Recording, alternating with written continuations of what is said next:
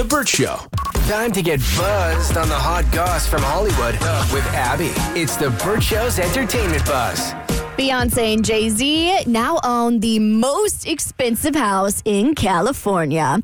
The couple reportedly bought the home for $200 million, which is going to sound like a steal when I tell you how much it was listed for privately. $295 million. That is a lot. That's a hell of a discount, honestly. I know. Shout out to their realtor for getting them that discount. Right. So the sale beats the previous home sale record in California, which was a $177 million home owned by an entrepreneur. It makes it the second most expensive home sale in the country, only behind a $238 million penthouse owned by the CEO of Citadel in Manhattan. So just to think, if they had not gotten that discount, they would have the most expensive home in the country. Do we have the deets so we can do a little real estate porn? Yeah, they're online. I went down in a rabbit hole this weekend looking at it. It's just, it looks more like a boutique hotel almost than it does a house. It's absolutely amazing. But it's extremely modern. Like the lines of it, and there was like one angle.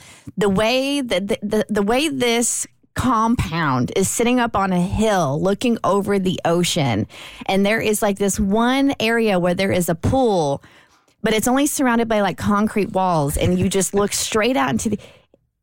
I'm just like, what architect came up with this? Because it's stunning and terrifying all at the same time. So I'll answer that for you. The home was designed by master Japanese architect Tadao Ando, who is also working on Kanye West's home in Malibu. And Beyonce and Jay-Z's new home took almost 15 years to complete. Wow. The house was originally created for Bill Bell Jr., one of the biggest art collectors in the world and the heir to a soap opera fortune. His parents created The Young and the Restless and The Bold and the Beautiful. I guess when you spend that kind of much money on a house that you don't care about this, but I wonder what it costs to maintain a house like that every month. Pennies for Beyonce and Jay-Z. I mean, if you're buying a house like that, you don't care, but just to like the common man, I would love to know that. I think they should have let go of the discount so that they could have been number one. Yeah, right. Like at that point, if you already paid $200 million, what's another 95 to be number one? Keep the discount. No, but that is fascinating to know. Like if you broke down, like what the electric bill is, what the gas bill is, what lawn care is, housekeeping. If you added everything up, how much money you would be spending a month on this home? I'd love to know. It's going to be astronomical. Yeah, I would imagine. Probably what some millionaires are paying for their house, just in a mortgage. What's wild is that this home was built in 2003. Forget this. $14.5 million. Wow. Yeah, the housing market right now is crazy. The home is built, of course, entirely of concrete. It's 30,000 square feet. But other than that, we just have a couple of photos. It was a private sale. It wasn't listed on like Zillow. So we just have a couple to check out. Celebs. They're just like us. Kim K got really candid about raising her kids on Jay Shetty's podcast. She says sometimes she just cries herself to sleep at night, which I can imagine is very relatable to the average parent.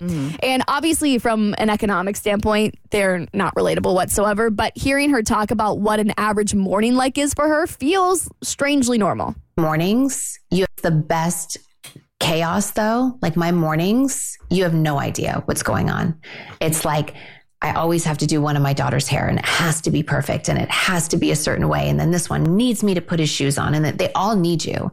And it's like full crazy madness, cooking, running around. Like it's wild. And it will make you so proud of yourself that you figured it out and that you got through the day. And sometimes it's nights where it's just, we are going hour by hour to see if we're going to survive. Yeah, all of her assistants must be exhausted. I was going to say, I was going to ask how many nannies are there in the morning to assist. Boy, the chef must really be working overtime.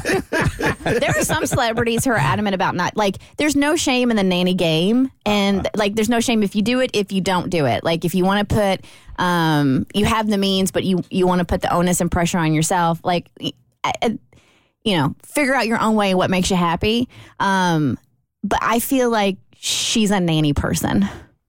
Oh, yeah. Nanny or nannies? Nannies. Yeah. I feel like each kid has one. I mean, I do think that in a lot of ways, I'm sure she busts her ass as a mom, right? Oh, yeah, no doubt. I think that just because you have a nanny doesn't mean you're any less of a mom. I think that what she does have is the safety net on when she has this really wild, exhausting day that she can take a couple hours and because the nanny is there and she'd go, hey, can you take North for a couple of hours? Where most women don't have that. Yeah. But it's exhausting nonetheless. Mm-hmm. But what I found so relatable is when she said, like, my daughter's hair has to be a certain way. I was like that growing up. And nobody, like, if I had a nanny, I didn't have a nanny, but, like, my dad couldn't touch my hair. It had to be my mom. Really? Had to be really tight. So I was like, you know what? That sounds very, very normal.